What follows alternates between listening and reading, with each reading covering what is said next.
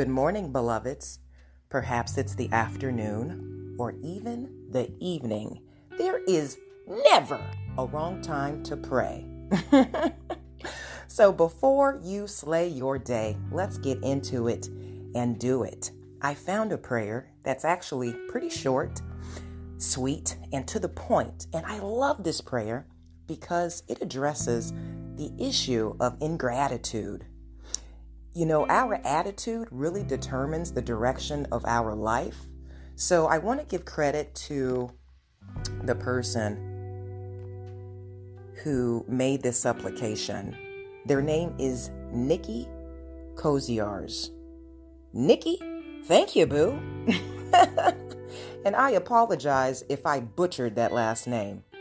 But let's get into it and do it. Happy Saturday. Heavenly Father, help me love the life I live right now.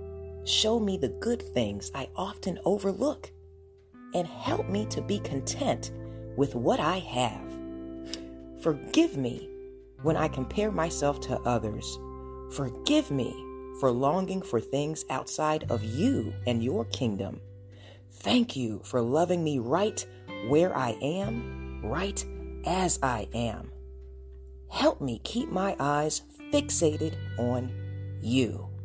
Lord, please forgive us of our many sins.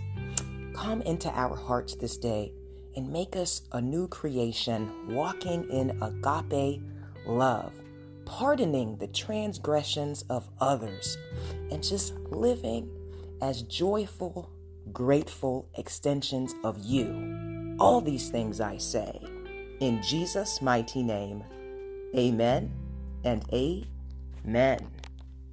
All right, believers. With that said, have an amazing weekend. Bask in gratitude, my friend. There is so much to be thankful for. Are you paying attention? What are you grateful for today? Is it the roof over your head, the clothes on your back, your car, even your mother lifting food in your fridge? Be grateful and know God is able. With that said, I'll talk to you soon.